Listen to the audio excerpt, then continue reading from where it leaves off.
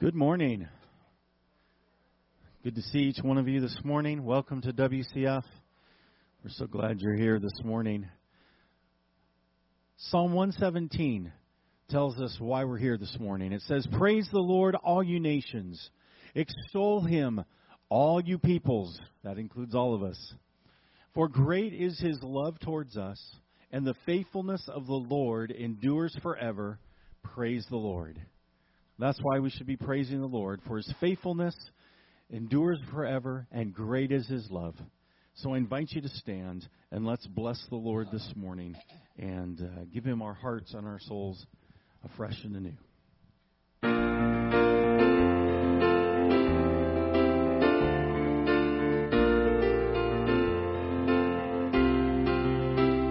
Bless the Lord, oh my soul.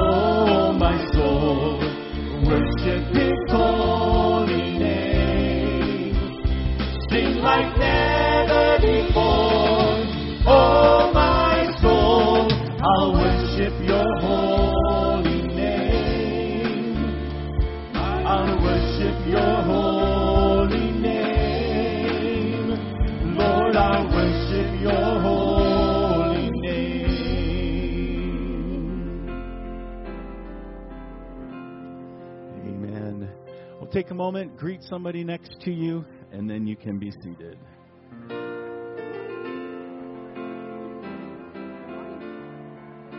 Let's pray and ask the Lord's blessing on this offering and the rest of our time. God, we thank you. We thank you for all that you've provided.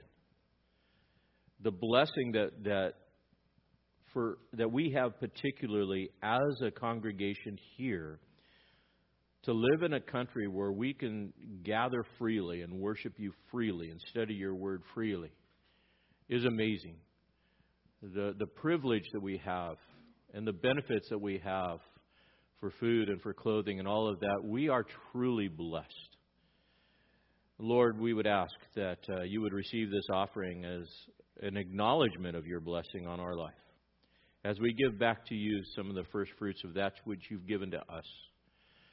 And Lord, as we get ready to study this passage here in Joshua 8, such an encouragement to know that you're always with us. We thank you for that. Holy Spirit, we ask that right now that you would fill our hearts with your presence and power and strength to worship the holy God in spirit and in truth. May we honor you with our total being even now. In Jesus' name, amen.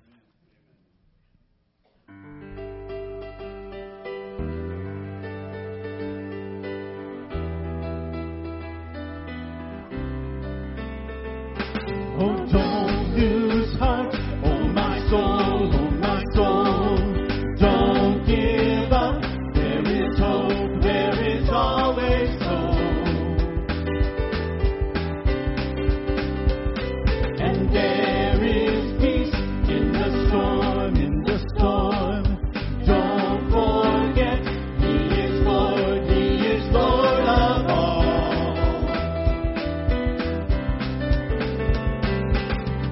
There is a King of glory, there is a God who saves, one who is strong and mighty, freedom is in His name. Open the gates of heaven, lift up a shout of praise, for there is a Zion glory, Jesus the King of glory. So lift your eyes, standing on, there is one, only one, where my help comes from.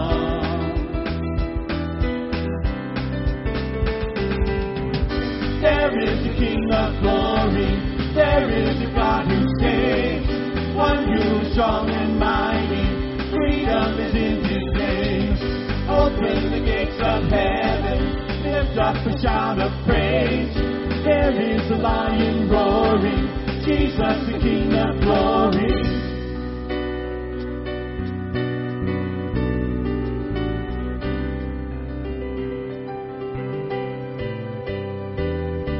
Nations bow, mountains shake at the sound of just one name. Over all, Jesus reigns. I know.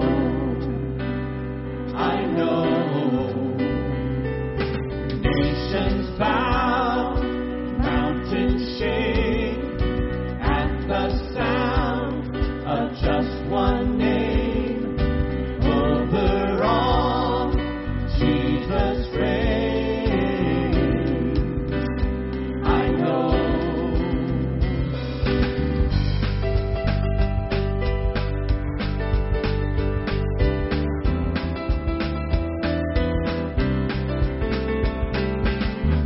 There is a King of glory, there is a God who saves, one who is strong and mighty, freedom is in His name. Open the gates of heaven, lift up a shout of praise, there is a lion roaring, Jesus the King of glory.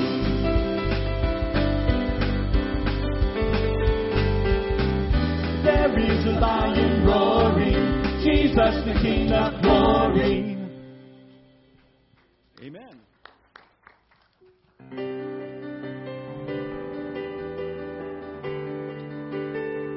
The King of glory is the one who came and stepped out of glory to be our Savior. On the cross of Calvary,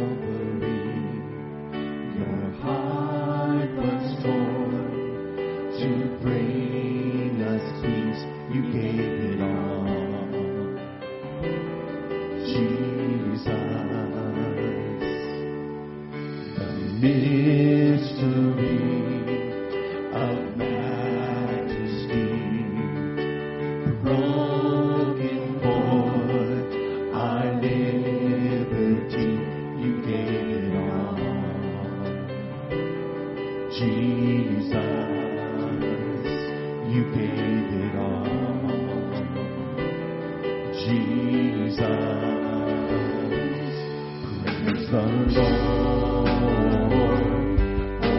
my soul, I will sing of your great love forever.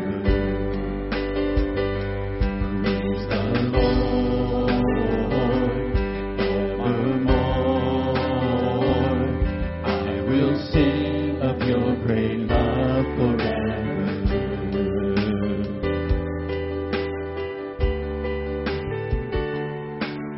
The star that shone the highest sky, when earth fell dark, the heavens cried, behold our King, Jesus. Behold our King, Jesus. Praise the Lord, oh my soul. I will sing of your great love forever. Praise the Lord evermore. I will sing of your great love forever. I will sing of your great love forever. We crown you King of majesty, our hope, our everything. You hold the victory forevermore. We crown you King of majesty, our hope, our everything. You hold the victory forevermore. You hold the victory forevermore. Praise the Lord, oh my soul. I will sing of your great love forever. Praise the Lord evermore. I will sing of your great love forever. Oh, praise the Lord evermore. I will sing of your great love forever. Yes, I will sing of your great love forever. I will sing of your great love forever.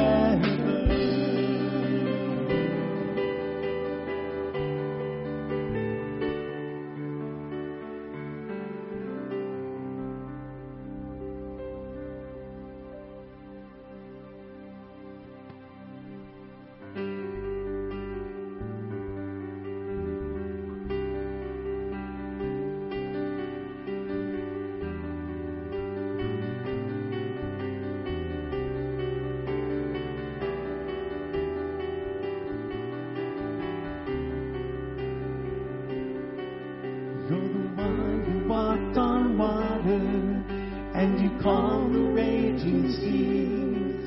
You command the highest mountains to fall upon their knees. You're the one who welcomes sinners, and you open blinded eyes.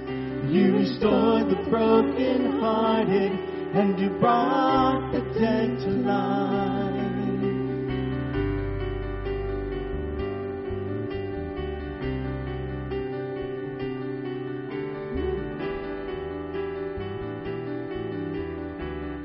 You're the one who walked on water. Sing it with us. You're the one who walked on water, and you calm the raging seas. You command the highest mountains to fall upon their knees. You're the one who welcomes sinners, and you open blinded eyes. You restore the brokenhearted, and you brought the dead to life. Forgetting all our sins, you remember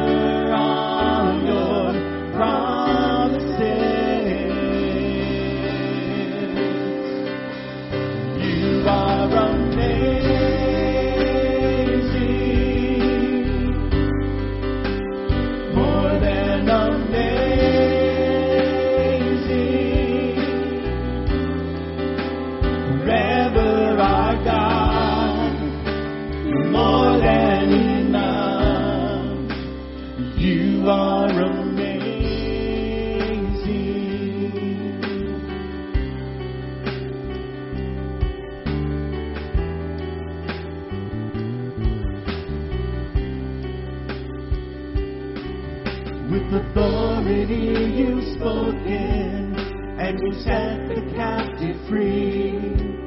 You're the King who came to serve, and you're the God who washed our feet. You're the one who took our burdens, and you bled upon the cross. In your kindness and your mercy, you became the way for us. Forgetting all our sins, you remember all your promises. You are amazing,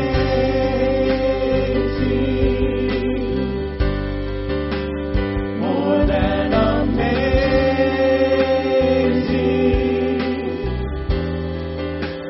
Forever our God, you're more than enough. You are amazing,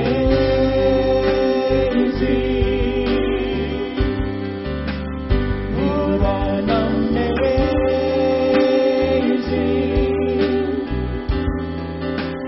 Forever our God, you're more than enough. Oh, how marvelous, oh, how wonderful, oh, how glorious. You are amazing. Oh, how marvelous, oh, how wonderful, oh, how glorious you are. How marvelous, oh, how marvelous, oh, how wonderful, oh, how glorious. You are amazing. Oh, how marvelous, oh, how wonderful, oh, how glorious you are.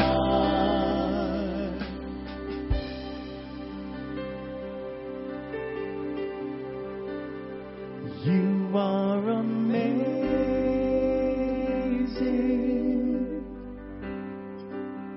more than amazing.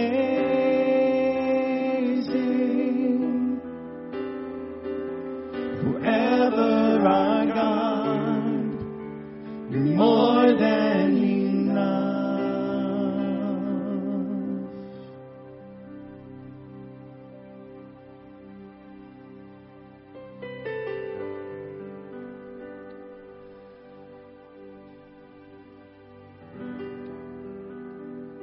Thank you for being our forever God.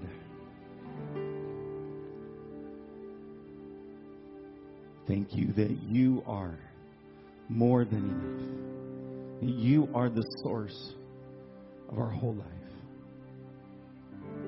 Of us waking up, of us going to sleep, of us going through our day. You are our source. You are more than enough when it comes to providing for our health and our resources. All that you faithfully give to us. How you walk every step with us. You are not just a God who is up there somewhere, but you are personally involved in our lives. And we rejoice in you today, God, because this is the day that you have made. And we will always rejoice in you and give you thanks and praise you for your great love and praise you for your faithfulness.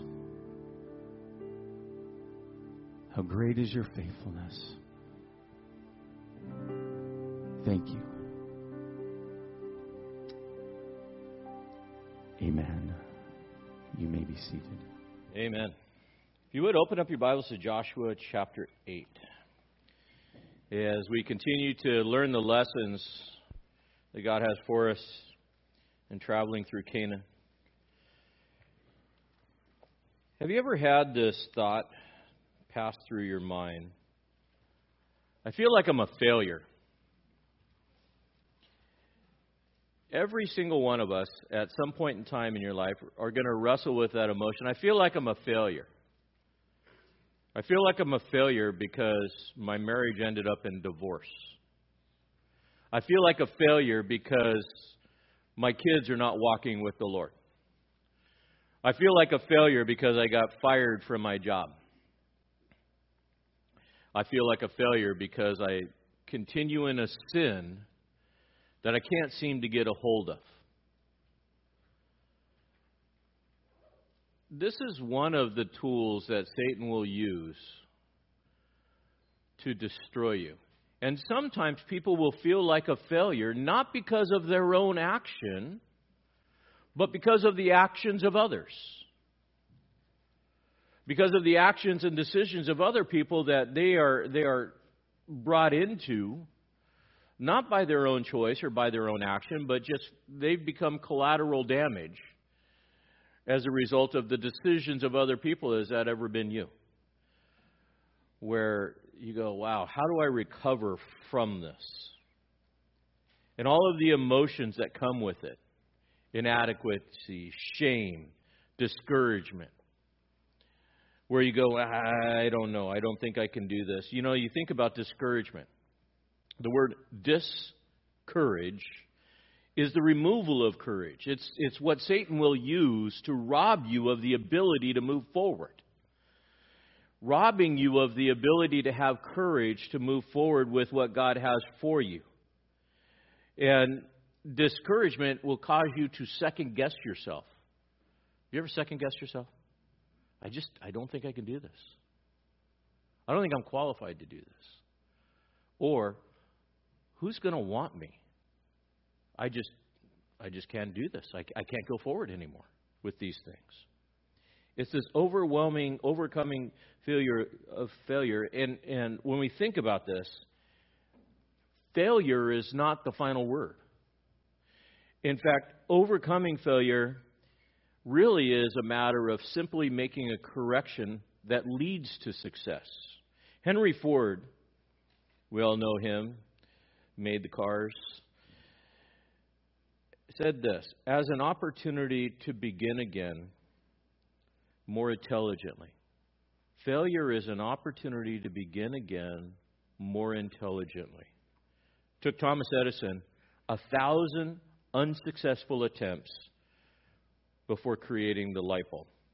Within this, when asked, would you quit if you failed 10,000 times? Thomas Edison answered and said, no, I have not failed. I just found 10,000 ways that it won't work.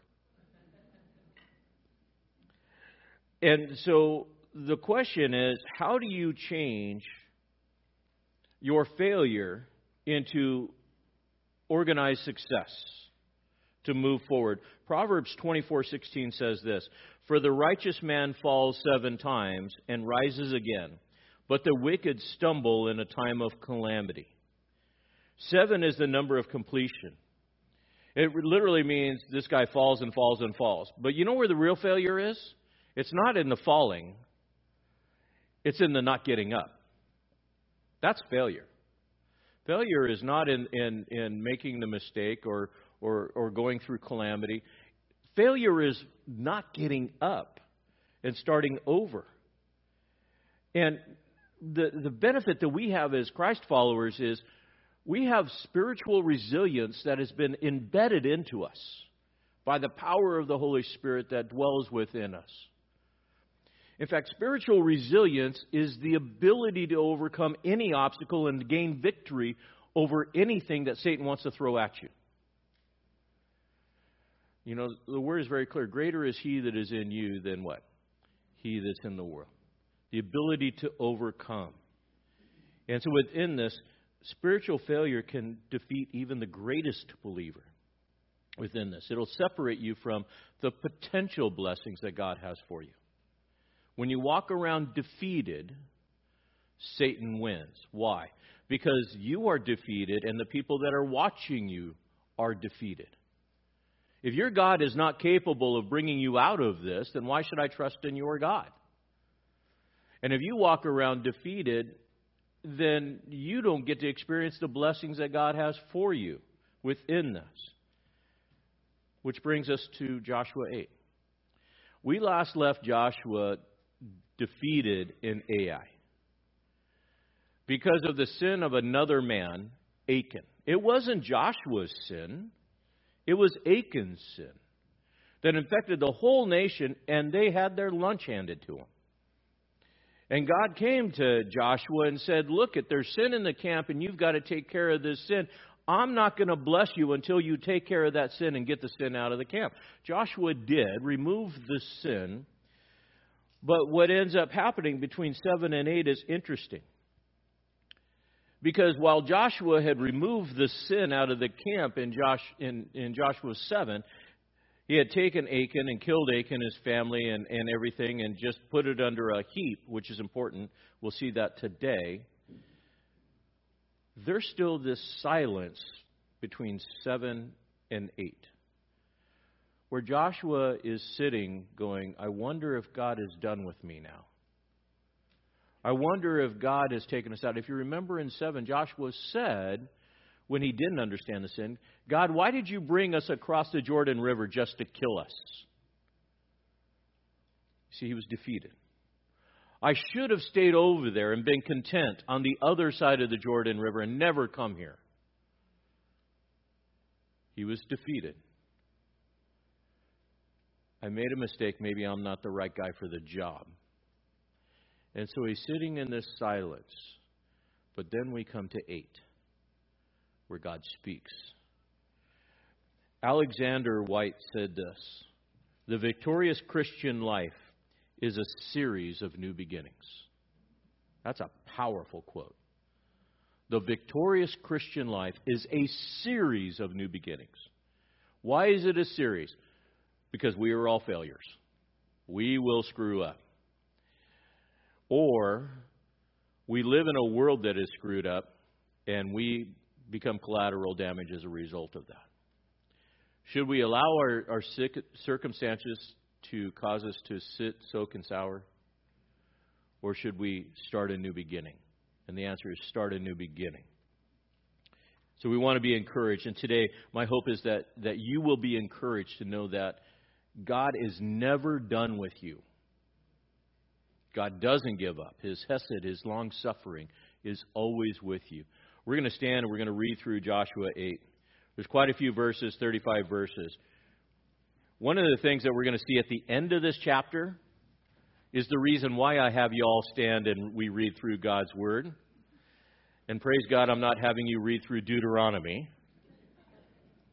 Joshua makes his people do it at the end, so you're good.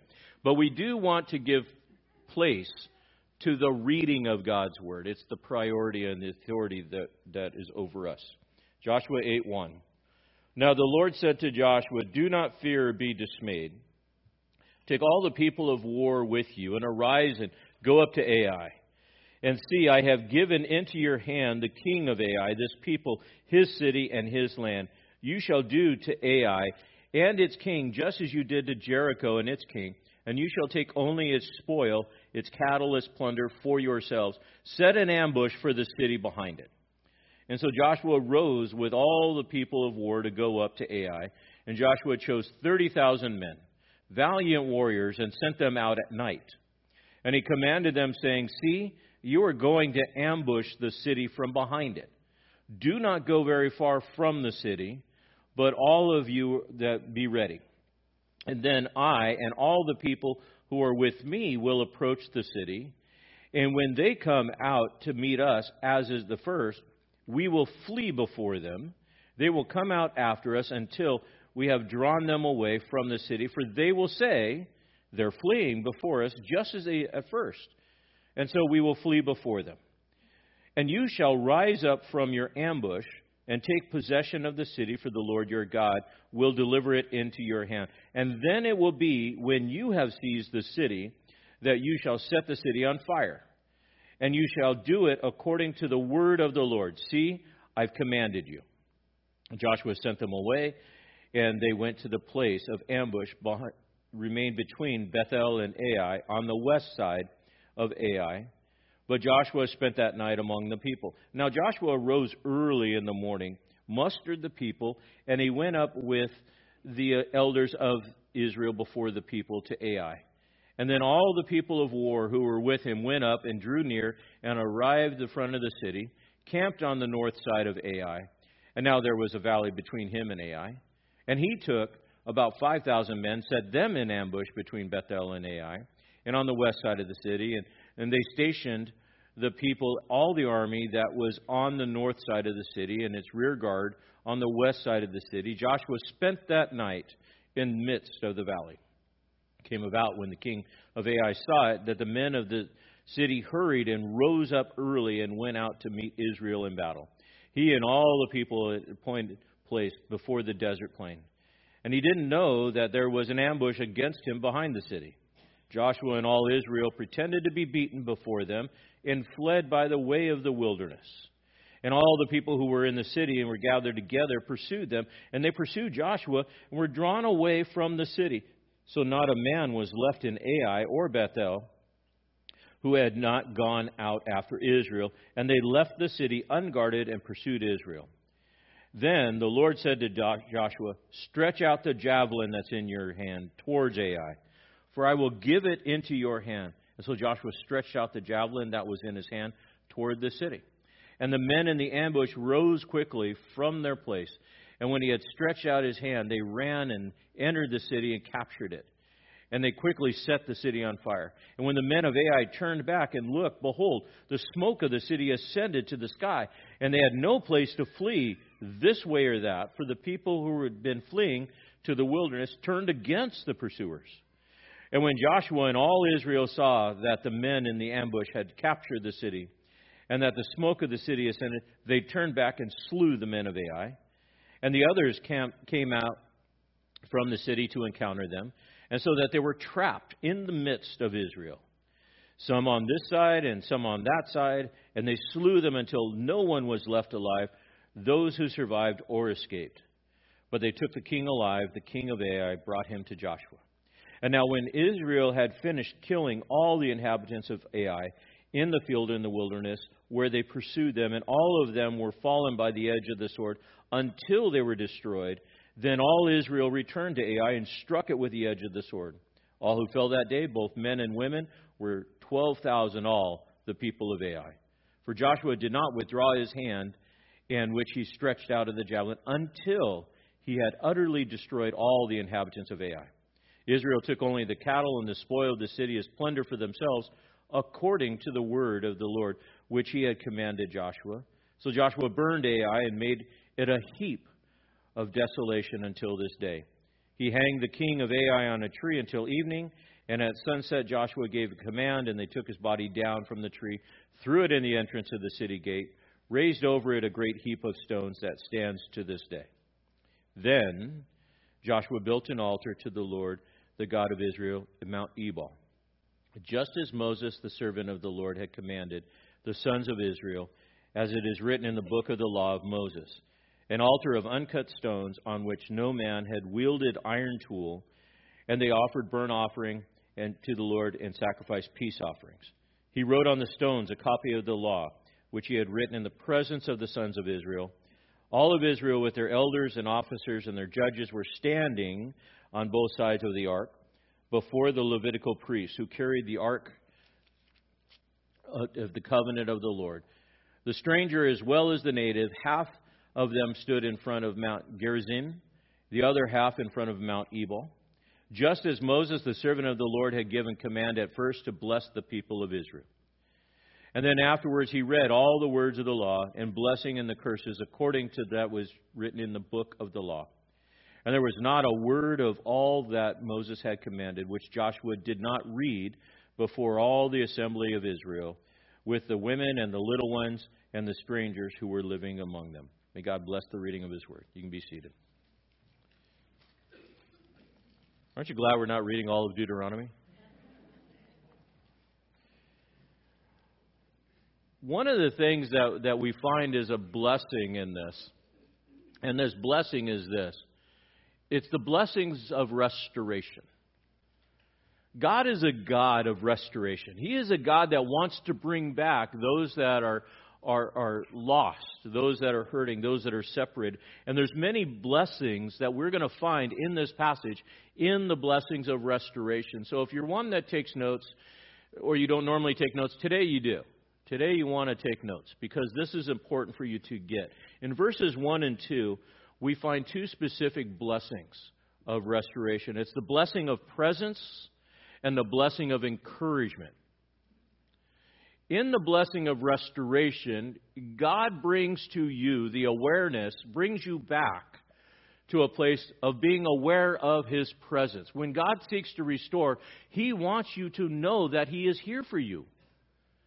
And so out of the silence where He had disciplined the nation of Israel, He is bringing back His presence to Joshua to bring encouragement, to be able to know that. It's the sin has been removed and God is speaking. And as we talked about last week, the importance of removing that sin and removing that obstacle. When you remove sin and that obstacle of sin, then you can hear God clearly speak. But God's not going to speak as long as you're entertaining sin in your life within that. And He comes back to him and He says, the Lord said, and notice the beginning of the words. What? Do not, what? Fear or be dismayed. Do not fear or be dismayed. That tells us what was going on in Joshua's heart. Fear and discouragement. Because God says in a prohibitive statement, stop being fearful. Stop being discouraged.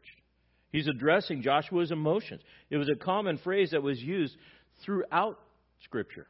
Whether it was Abraham or Moses or David or the prophets or even the church. There's a tendency for us in this situation of separation to be afraid and to be discouraged within this. And so God's now speaking. In fact, the phrase, do not be afraid, is used 70 times in the Old Testament. 70 times. And specifically, do not be afraid and dismayed is used 16 different times, 12 of which we find in tandem with this do not be afraid. Discouragement. Have you ever been discouraged? Where you get to a place where you go, I don't know, I can keep going. Where you lose hope and you lose heart. It's a blessing to know that God is seeking out that restoration. Do you know that while you were yet a sinner, Jesus died for you? That the natural man by nature is not going to seek out God on his own. But it is God who seeks out the sinner, the one who is lost, and He comes to you and seeks out you for the purpose to restore you into a relationship with Him as Creator, as Lord, as Savior, and the one who loves you within this. And so within this, we see Joshua who needs encouragement. And not only just, hey, do not be dismayed, do not be discouraged, but don't be dismayed, don't be discouraged, don't be afraid. I am back going to lead you. I'm not going to abandon you. Here's the plan. Here's the encouragement. We see this victory and his victory statement in the promise where He says, I have given Ai to you. I have given the king to you. In God's economy, it's a situation that's already completed. And so God's going to lead Joshua into this. He's going to lead him into victory that is already there. What's different between Ai and Jericho is this. Jericho, God said, you can't have anything of the city. That's the first fruit. That belongs to me. But here in Ai, He says, no, I'm going to give the king to you. I'm going to give the city to you. And you get to take the cattle and the spoil for yourself within this. It's a promise. And God wants to bless His presence with a restored relationship.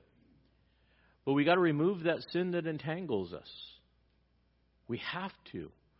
You cannot have a restored relationship with God as long as you're still entangled in sin within this. In Lamentations chapter 3, verses 31 and 32, it says this, for the Lord will not reject forever, for if He causes grief, note, then He will have compassion according to His abundant loving kindness or chesed.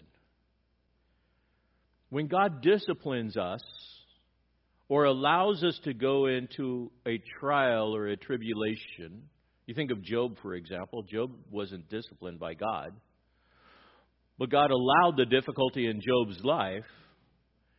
And Job's like, how long is this going to go on? How long am I going to grieve over these things? Lamentations says it's not forever. That God is going to bring about a blessing based on His loving kindness, His chesed within that. You may feel like you're in this place of struggling. You may feel discouraged or afraid or abandoned or frozen or whatever the case is because of life circumstances. God says, stop. Don't be afraid. Don't be discouraged. Deal with the issues that are before you, and let's move forward within this. Why? Because He's going to guide you. Verses 3 through 13, God gives to Joshua the plan. I love this because in the initial attack of Ai, what was one of Joshua's failure points? One of Joshua's failure points was this. He assumed that he could handle the battle on his own. He listened to his spies who said only send 3,000 people. And he didn't consult God. And he didn't take the ark in ahead of time. And so he failed. He made a bad assumption. Sometimes we assume on God and sometimes we get ahead. But in the restoration, God says, I will give you another blessing. So you have the blessing of presence. You have the blessing of encouragement. And now you have the blessing of guidance. The whole battle plan belonged to the Lord. If you remember, originally, before he came into the land, Joshua had a little meeting with the commander of the Lord's army. And he said, I'm in charge. And we got to remember that. God's in charge. And so Joshua stumbled. And now he's standing back and God says, I'm going to give you the blessing of guidance. Here's how you're going to fight this battle within this. You're going to take the whole nation. The whole nation. And you're going to set up special forces. If you're a military guy who likes battles, this is a battle. This is not the passively walking around the walls 7 times with the ark. This is, we're going to war. We're going to war. We're not, and we can make this assumption that God's going to do the same thing the same way all the time. He doesn't. He says, separate 30,000 special forces. They're going to set up an ambush. And there's going to be a contingent of 5,000 and 25,000 that's even separate within that group. And Joshua, you're going to take the whole army. And you're going to approach this city and you're going to set up this ambush. And you're going to draw the king out based off of his pride. God is going to use the pride of the king to go against him. To give you an idea of what it looks like, I want to show you the map. So this is Jericho here. This was Gilgal, the campsite. They came in from here. Now, what would happen is Joshua would take his forces and all the people go up to Ai into this area. Bethel is right here. Pay attention to Mount Ebal and Mount Gerizim. We're going to see this map again in Shechem. But here's Ai. The plan is Joshua is going to take his whole unit and put it in front of Ai within this. And the forces are going to come in behind on the west side of Ai, and they're going to hide in this mountain range here. These are the plains, this flat spot that is in there. Joshua, you're going to come out and you're going to be bait with the whole nation within this. It's God's intention to be able to bring them out. And the promise that he says to Joshua in the blessing of encouragement is, I will deliver them into your hand. Now, I would love it if God would be that clear with things in my life. Wouldn't it? God, I got this problem and I don't know what to do. And I really messed it up last time. I don't know that I can do this. And God would say, okay, Carrie, here is plan A, plan B, plan C. Here's what I want you to do, step by step. This is what you're going to do. And it is guaranteed to succeed. I would love it if He would give me just this written plan. But the New Testament church walks a little bit differently. We walk by faith, not by what? Sight. We are led by the Holy Spirit that dwells in us. So what do we need to do? We need to pause and reflect and listen to the Spirit of God that indwells in us. We also have the Word of God that's before us. As we're going to see in a moment, how important it is to give heed to the reading of the Word.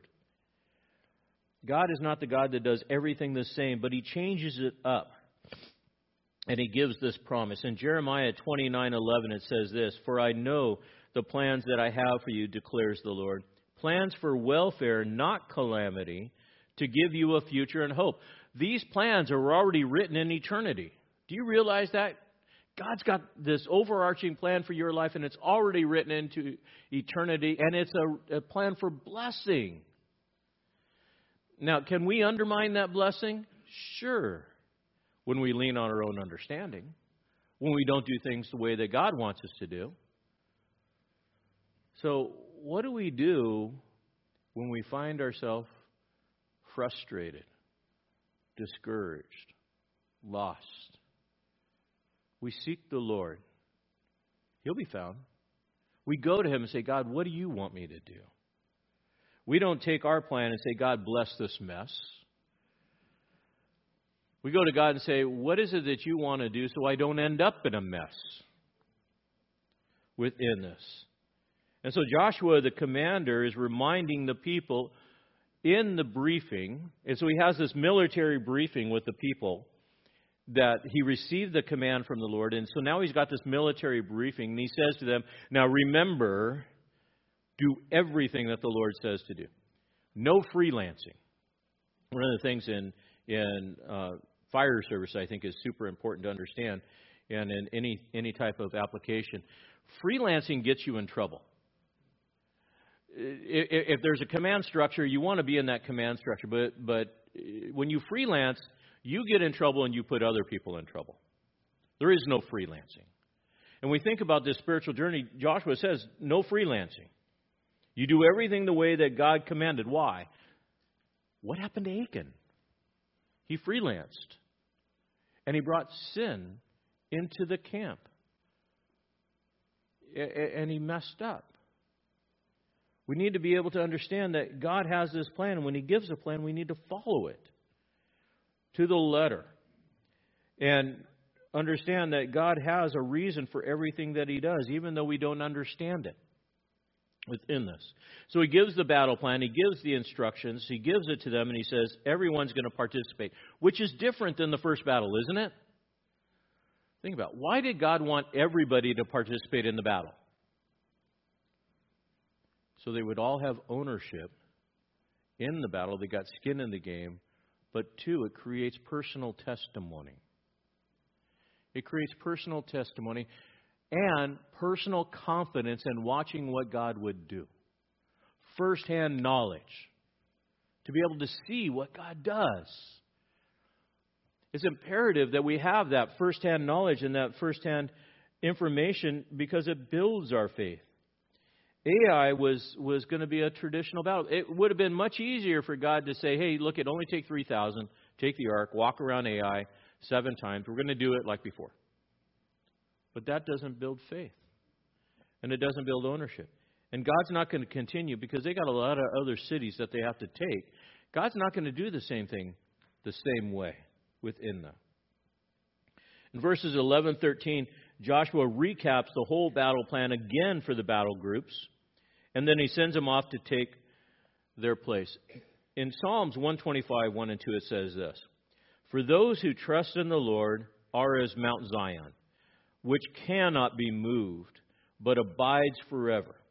And the mountains surround Jerusalem, so the Lord surrounds His people from this time forth and forevermore." You know what's not movable? God. The same way a mountain is not movable. Mount Zion, when we go to Israel, we go to Mount Zion. We see the Mount of Olives. We see Mount Moriah. We see Mount Hermon.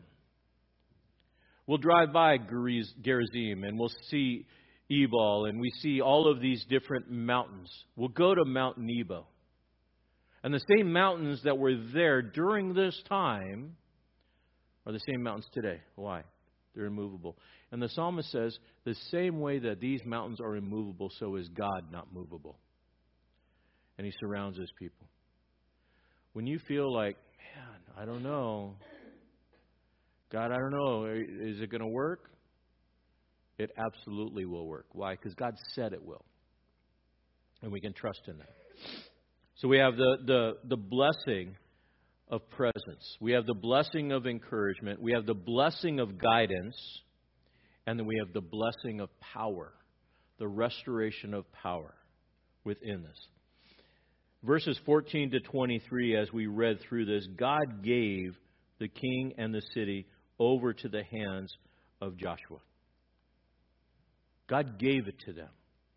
Now, question.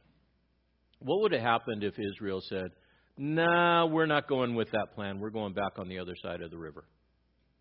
Would they ever see the blessing of power? What were they missing when they fought against Ai the first time? The blessing of power. That's why they lost.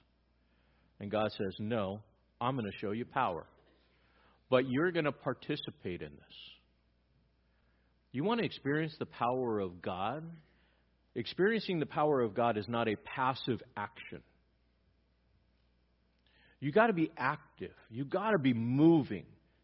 You got to watch what God does as you are obeying Him. And the power of God will be revealed. If you're looking for the power of God and sitting in your recliner, you're not going to find it. But you've got to move and watch the power of God work. I watched the power of God bring healing to a gal 2 weeks ago. Praying for healing and had the surgery. And a valve was replaced and she's healed for now. Permanent? No, because these bodies won't last forever. But God, a miracle.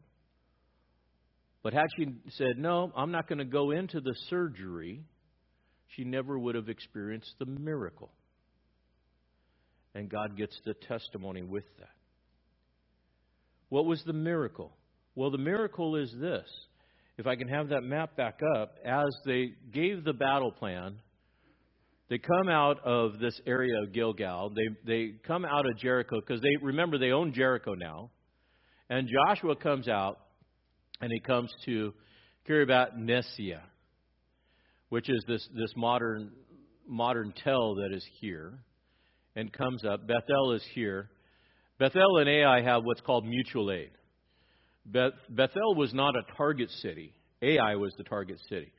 But because they're in close proximity to each other, the men of Bethel are going to come out, and they're going to help defend Ai within this. And they are poised here in this valley position.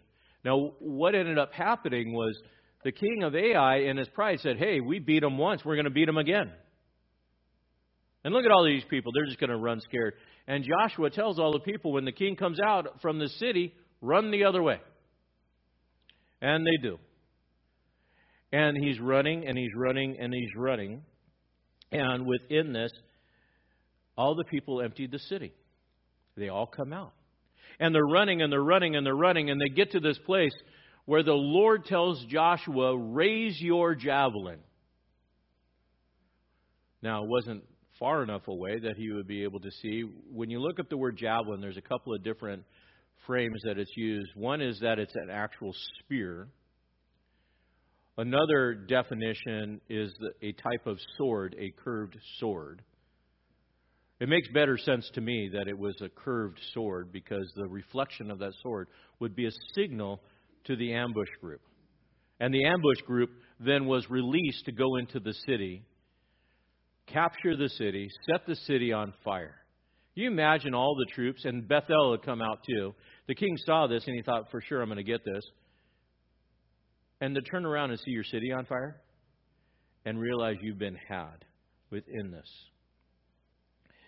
The thing that I think is important to understand is this, that in this attack, God had this plan, and it was a perfect plan. And Joshua raised his hand. Can you think of another time in Scripture where that happened? Absolutely.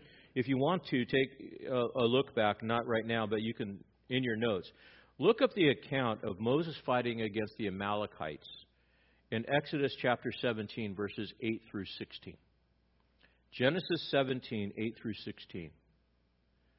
Moses in the battle against the Amalekites would raise his hands, and as long as Moses' hands were up, Israel won. But when Moses got tired and the hands went down, what happened to Israel? They started losing. So what did everybody do? Get Moses' hands up. Hold them up. Well, the account tells us in the same way, Joshua had raised the spear, verse 29, raised the spear, and his arm in the spear was up the whole time of the battle until they were all defeated within this. Why? Because the battle belongs to the Lord. It was the power of God being demonstrated, not because Joshua was great, but because God's great. And the king of Ai was captured, and he was brought back to Joshua, battle over. We have the restoration blessing of presence. We have the blessing of encouragement. We have the blessing of guidance. And we have the blessing of power. Another restoration blessing is prosperity. Verses 24 to 29, Israel finished the battle.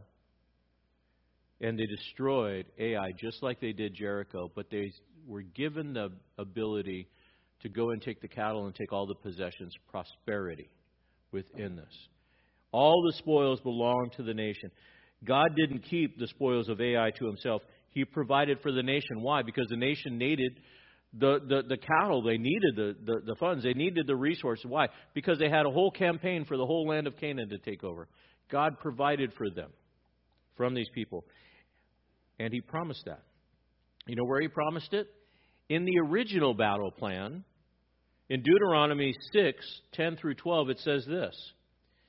Then it shall come when the Lord your God brings you into the land which he swore to your fathers, Abraham, Isaac, and Jacob, to give you a great and splendid cities, which you didn't build, houses full of good things which you did not fill, hewn cisterns which you did not dig, vineyards and olive trees which you did not plant, and you eat and are satisfied. Then watch yourselves that you do not forget the Lord who brought you from the land of Egypt out of the house of slavery. What did God say in the original battle plan? You will go in, you'll conquer the land, and you will plunder the land, and the spoil belongs to you. It's all yours. One caveat. Don't forget God. The danger of prosperity is forgetting God.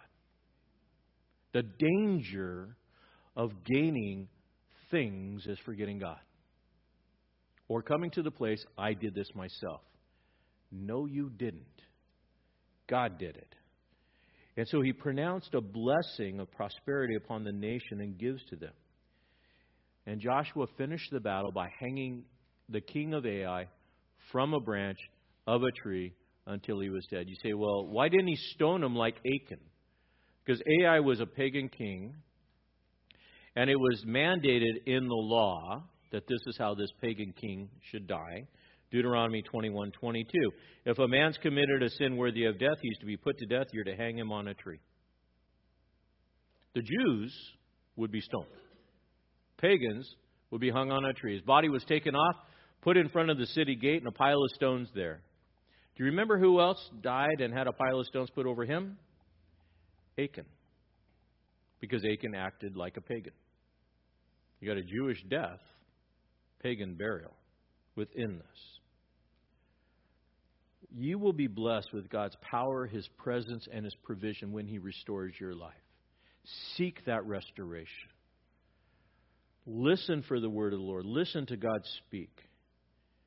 Now, lastly, these last couple verses here in 30 to 35 is this.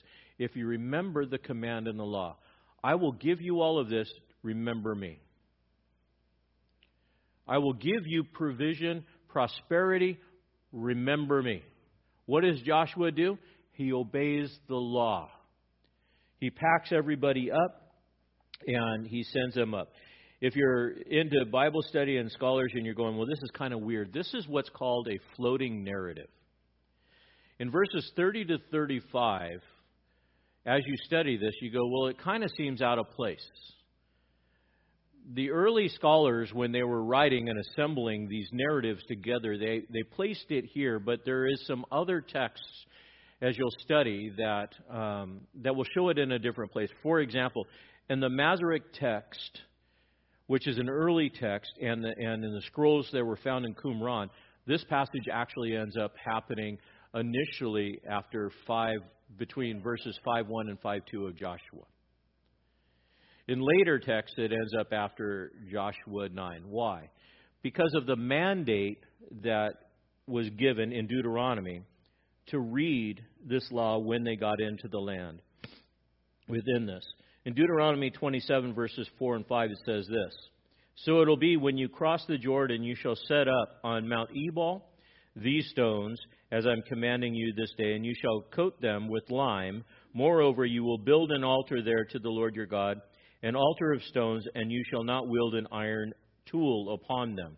So in Moses, in giving the plan of entrance and the battle plan, he says, when you cross the Jordan, you're going to go to Mount Ebal, Mount Gerizim, you're to build an altar, cover it with lime, and you're going to write the word of God on there. They hadn't done that yet. So the early scholars would say, well, they should have done it, so we think it happened when they first got into the land. The later text tells us that it was there. Does it really matter? No. They did it. To me, logic says this makes more sense to be in this narrative. Why? Because Joshua needs to remind people of the Word of God. So he goes from, if I can have that map again.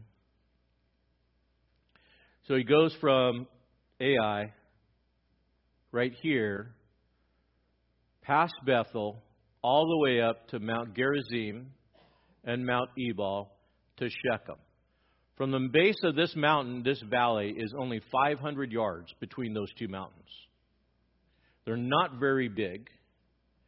I don't know. Did I put a picture in there, Trudy? I did, and I forgot the picture. I'm sorry. When you look at Shechem, it's a small city that sits in between these two valleys. They're only 500 yards apart. Joshua, according to the law, brings them out into this land, and he builds an altar.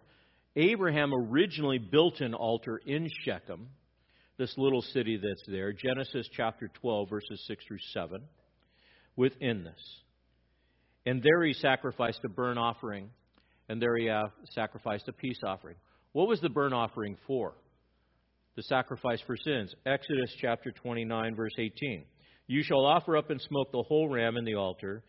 It is a burnt offering to the Lord as a soothing aroma, and offering for fire to the Lord. So the burnt offering was for atonement. Leviticus chapter 1, verse 4. He shall lay his hands on the head of the burnt offering, and it shall be accepted to him and make atonement for his behalf. So I want you to picture this.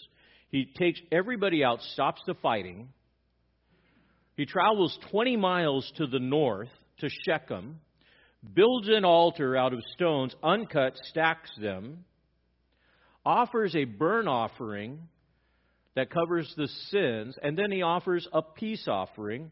The peace offering was there to be an offering, a fellowship that offering, and you can read about it in Leviticus 3, 1 through 17. Burnt offering is totally unto God. The peace offering is a holy barbecue. You say, well, what is that? Well, you place the offering on there, and then you sit around, and God gets his part, and you get to eat the rest, which is kind of a cool thing. It's kind of what happened with Jericho and Ai. Jericho, God got everything. Ai, they shared it. In the offering of the sacrifice, their sins were atoned for. It was the first time that it was there, and the people were put on the side. What else happened?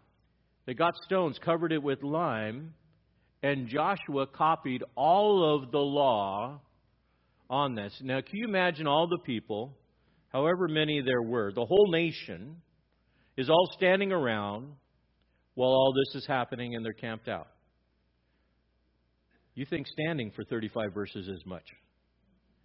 They were there for days to be able to do this, to have this sacrifice and this offering within this. And so out of this victory, they're responding to God with worship.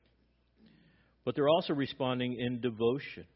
Deuteronomy 17:18 says, "Now it shall come about when he," speaking of a king, "sits on the throne of his kingdom, he shall write for himself a copy of the law on a scroll in the presence of the Levitical priests."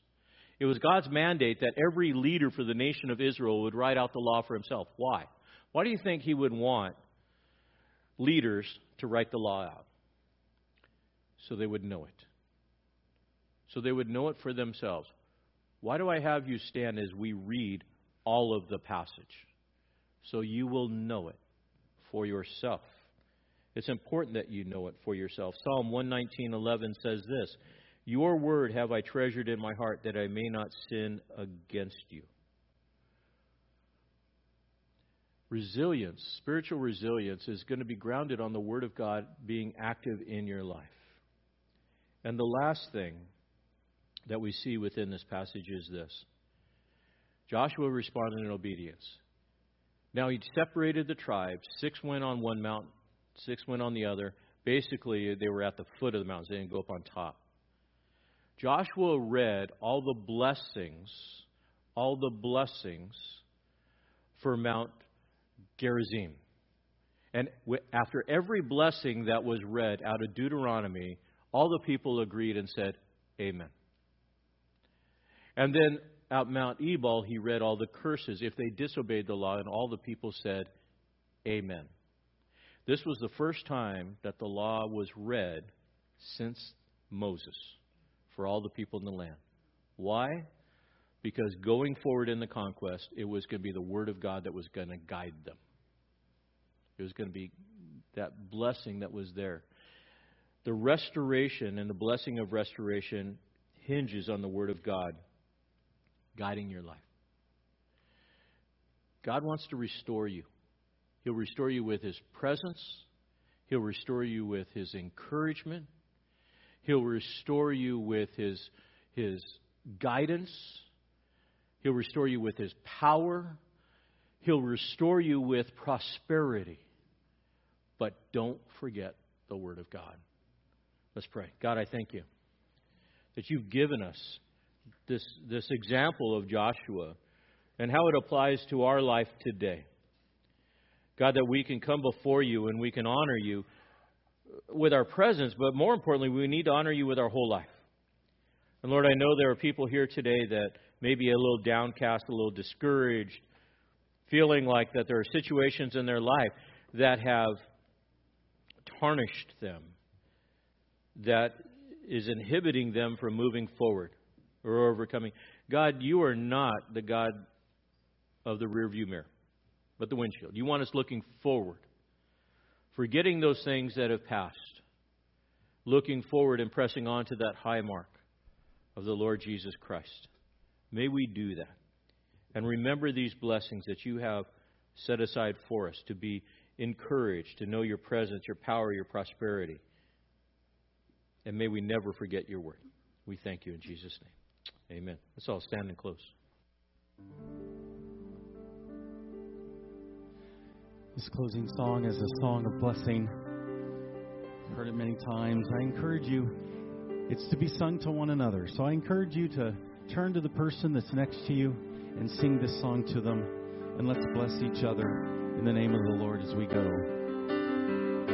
The Lord bless you and keep you. Make His face shine upon you and be gracious to you. The Lord turn His face toward you and give you peace. The Lord bless you. The Lord bless you and keep you. Make His face shine upon you and be gracious to you. The Lord turn His face toward you and give you peace.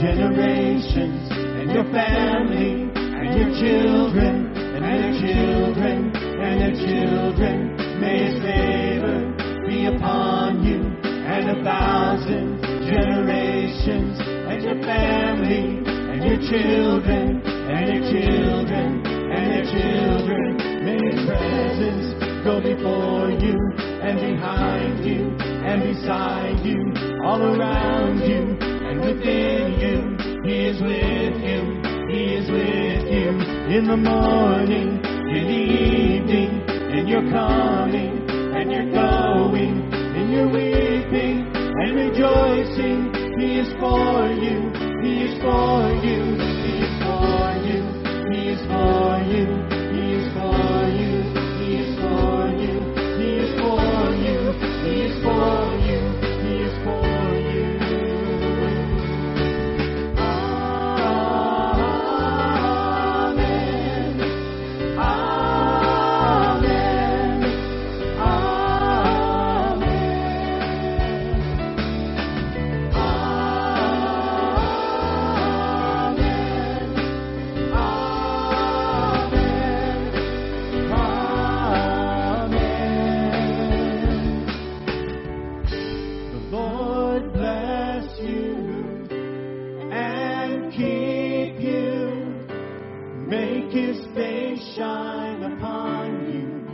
Be gracious to you.